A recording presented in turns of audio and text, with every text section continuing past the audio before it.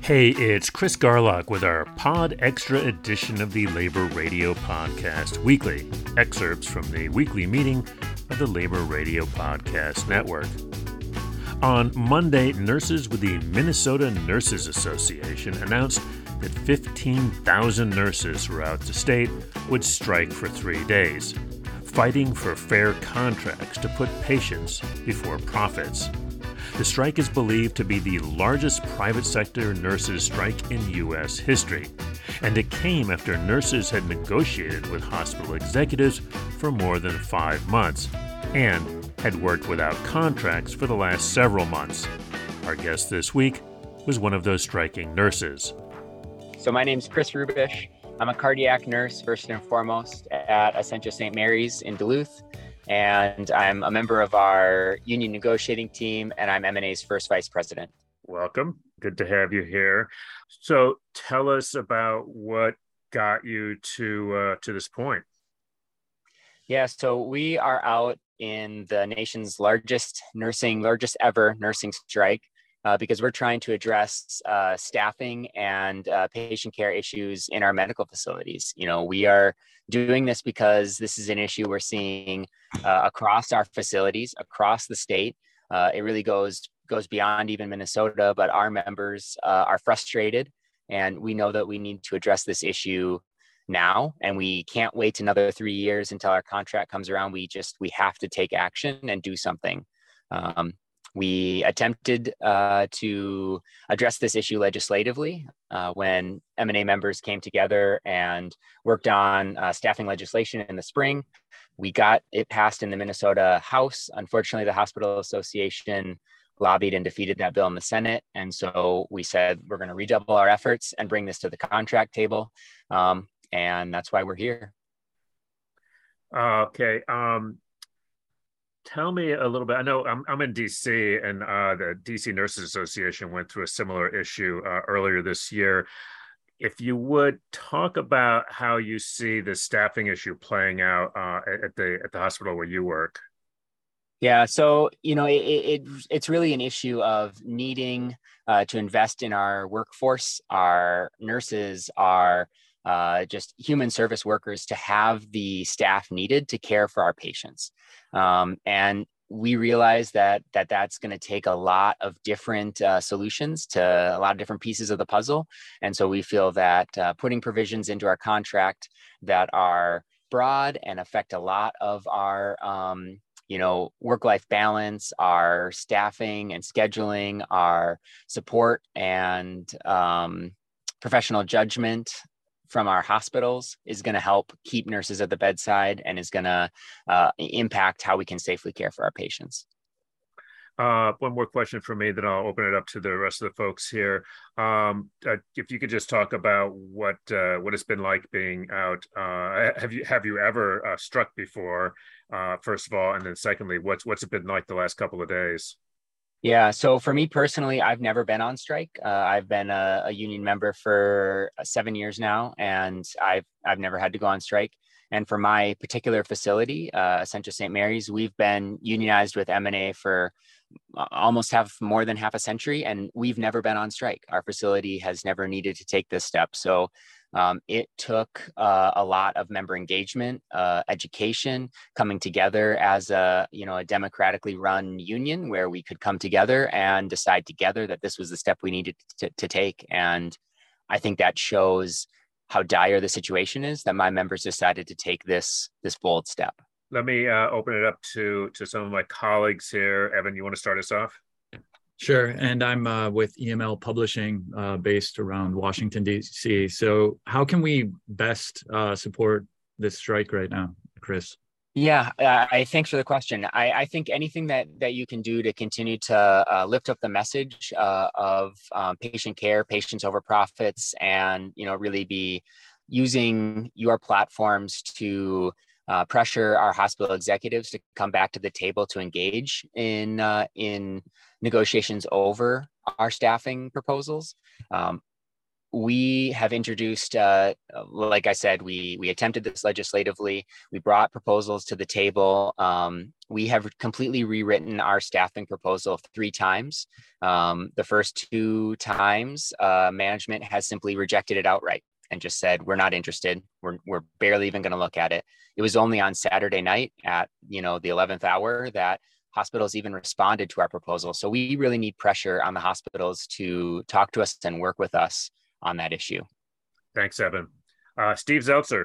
Yeah, Chris, my name is Steve Zeltzer. I'm with Workweek and San Francisco and Pacifica's COVID Race and Democracy. So I cover the Kaiser nurses who are also without a contract, 22,000 Kaiser nurses, and they may be going on strike, but they talked about the safety, the health and safety hazards. They can't take care of their patients without proper staffing, and they're getting stressed out as well.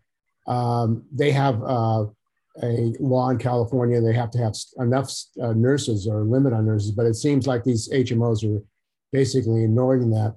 Are you involved with the other unions in a whole fight to unite the entire labor movement? And what are you doing to reach out to union members who are being affected by this, who are in plans, healthcare plans, and are being shortchanged by the failure to have proper staffing? Yeah, absolutely. So we are, the Minnesota Nurses Association is affiliated with National Nurses United. So we are affiliated with the nurses in California. So sending solidarity and strength to them as they're going through the same issues. I think we're seeing what we're seeing in Minnesota is not unique, right? The staffing shortage, the workforce shortage, the failure of our society and government to invest in human service industries in particular is a nationwide problem. And so we absolutely are working with our brothers and sisters in the healthcare industries to push for national legislation, because ultimately, while a state-by-state approach would be great, this is a national problem and it's going to take a national solution. Have they brought in replacement workers or scabs to take your jobs? They have. Yep. So we're hearing mixed reports from different units and different facilities who are doing the work inside the facility right now. And I would say just in an answer to maybe a question that you're all thinking is we're of course happy that the hospital is providing care to the patients. That's the job that we want to do. That's the job that we were trained for. That's what we love doing. We're just frustrated that it takes a strike for the hospitals to listen to us and to bring in additional staff. They can clearly do it because they're doing it right now. And if they were to just do that for our shifts on Thursday morning when we return to work, this contract would be settled. They pay those travelers quite a bit, don't they? They do. They pay those travelers in some cases, hospitals in Duluth between $6,000 to $8,000 for a week's work. Down in the metro, potentially even more for certain specialties. So it clearly puts a pretty giant hole in the argument that the hospitals are presenting that they don't have the money to address this issue. But again, this issue really isn't about the money for us. We're out here because we want the staff, and they clearly can find the staff. They can clearly pay the staff. So now they just need to follow through with that job.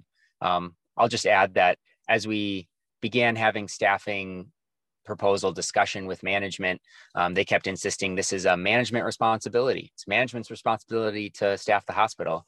And so I think they need to step up and they need to fulfill that responsibility 365 days a year, not just 3 days when we decide to go on strike.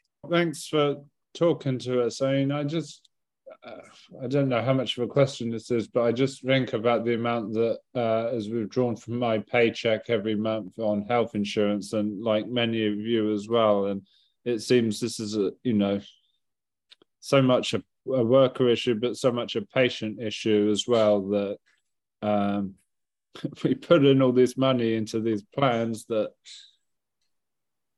I don't know. It seems both workers and patients' interests completely are in alignment on this.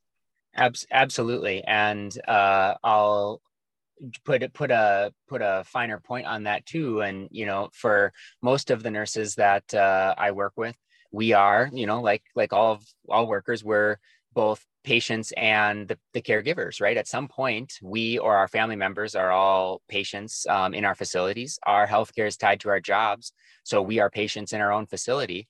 I know my wife and I just had a kiddo, and so, I've now seen the bill from that, and it's really shocking to me that we work there and we have their healthcare, and yet I'm paying a pretty astronomical rate to get this service, and it's pretty gut wrenching that other people might not be able to even reach that level of healthcare because they don't have healthcare provided through their job. They don't have adequate healthcare. They're underinsured. It's an issue we need to address systemically. So you mentioned that this nursing staffing issue is a national issue, not just a local one.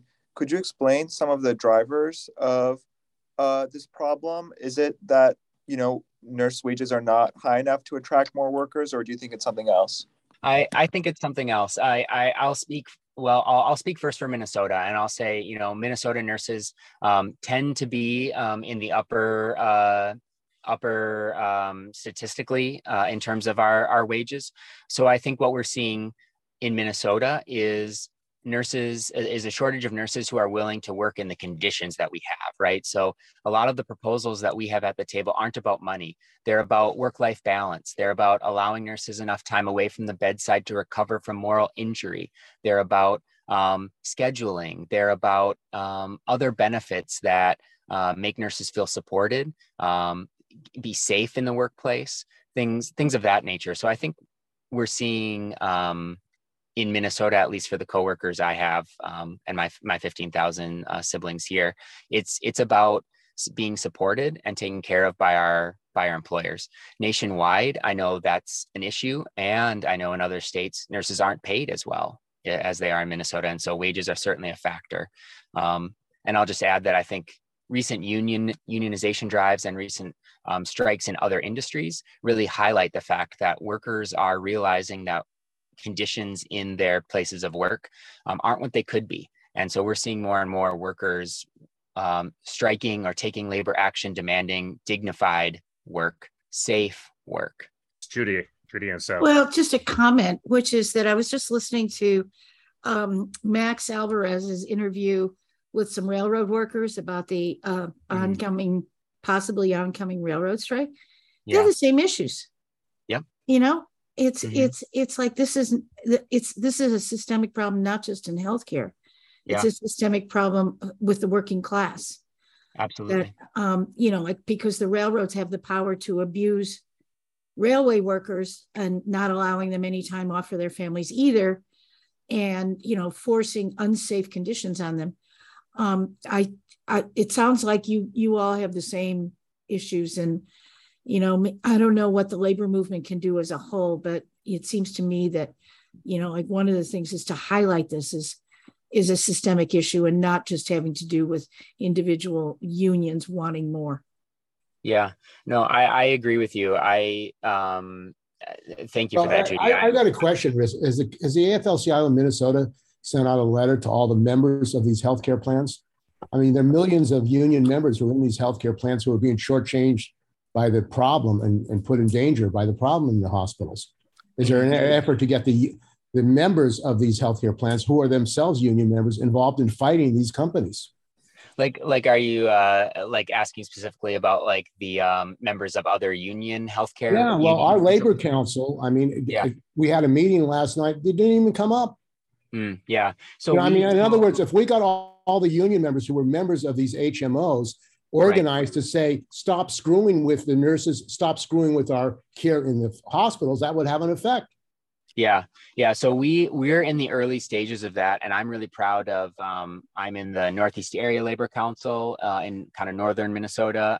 So both in my central body as well as statewide, I represent M&A on the state AFL-CIO executive board, and we have started to create roundtables and listening sessions between the different unions, especially unions that provide like the building trades, who provide insurance for their members. So working with them on exactly what you're talking about, how we can structurally change the insurance market, but also ensure that those union members aren't losing their awesome healthcare, aren't losing their benefits, protecting that, but making sure that we're just what you're saying, putting pressure exerted by union members onto the health plans, onto the healthcare providers, the hospital systems, because you're right, that's a huge untapped resource that we could be having some really big actions on. And then, Chris, if I could get you, I think you were just starting to respond to Judy's point, because I was thinking the same thing, because I just interviewed a train worker, and I was thinking, geez, these do sound awfully familiar. Do you want to respond to that? Yeah. Thank you for that, Judy. I was just gonna kind of mention that I think we're seeing that across the labor movement. I certainly not a historian, but I would say, based on what I know and what I've read, we've certainly had early 1900s labor workers looking for safety,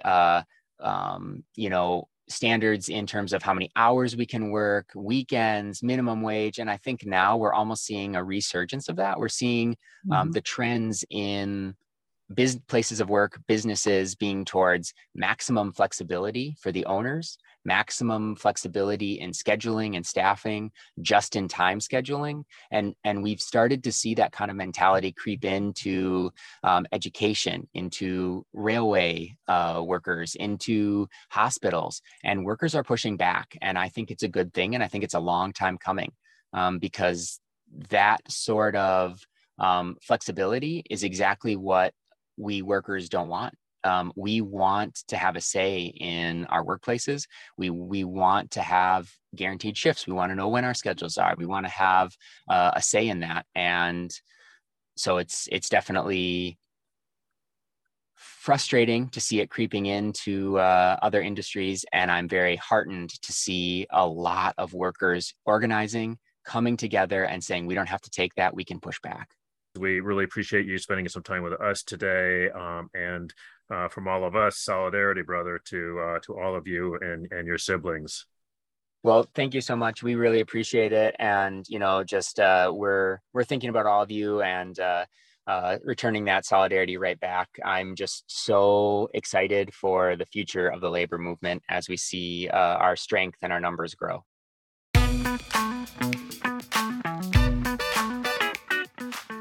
Chris Rubesh, one of the 15,000 Minnesota nurses who struck for 3 days this week. He's also first vice president of the Minnesota Nurses Association. That's it for this Pod Extra edition of the Labor Radio Podcast Weekly, produced and edited by me, and our social media guru, as always, is Mr. Harold Phillips. Look for our full episode on Friday as usual. You can follow us on Twitter and Instagram at Labor Radio Net. Find out more on our website, laborradionetwork.org. For Labor Radio Podcast Weekly, this is Chris Garlock. Stay active and stay tuned to your local Labor Radio Podcast show.